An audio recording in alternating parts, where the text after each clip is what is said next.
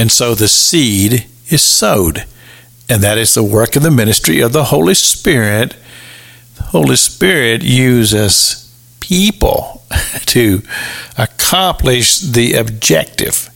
And that's why he tells us that the field is the world, and that the harvest represents the end of the world, and the reapers represent the angels that are sent.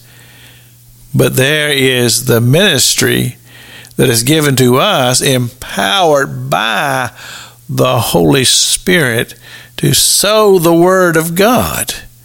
And it's a great responsibility that lies upon the shoulders of all of us who are believers to take the gospel to the world, which simply means the good news that Jesus Christ died on the cross for the sins of humanity, and that Father God is preparing a place for us in eternity to where we will be and there forever be. And you see, that's the great truth that has to be given into the world. Now, we know that it's just like Jesus tells us here in the parable. When the seed of the word is sowed, it's going to have different reactions. And he gives us 4 here in this parable. And these are all possibilities that he lays out to us. First of all, he says it's a very good possibility that the seed or the word will be sowed by the wayside, or it may fall upon stones, or it may fall into the thorns. But then there's also the possibility that the seed will fall upon good ground, take root, and grow, and a person who was outside of Christ, outside of faith, is now a part of the great harvest. And now they are eternally saved.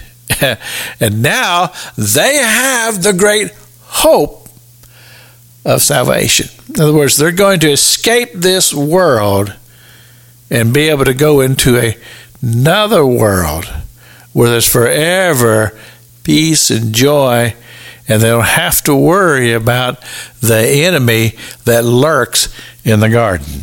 You see, that's a wonderful promise, and it's exciting to be a part of it and to realize that we can be a part of the harvest. Understanding that, yes, many times we speak forth, many times we proclaim the word of God, and it takes no root. That's not our responsibility. You see, we don't always control where the seed goes. Now, you see, I'm a farm boy, so I understand the concept of what we call broadcasting. The broadcasting is simply a flick of the wrist. You take the seed and you just flick it, and it'll go into all different directions. And most of the time, it'll go out into the field, but sometimes it does kind of go off to the wayside or fall upon the rocks. And you don't always have control over that. But that does not negate the responsibility to go forth and sow. And that is the mission that's been given to every Christian, given to the church, to go forth and sow the precious Word of God. This is Pastor Jack King with the gospel on the radio broadcast.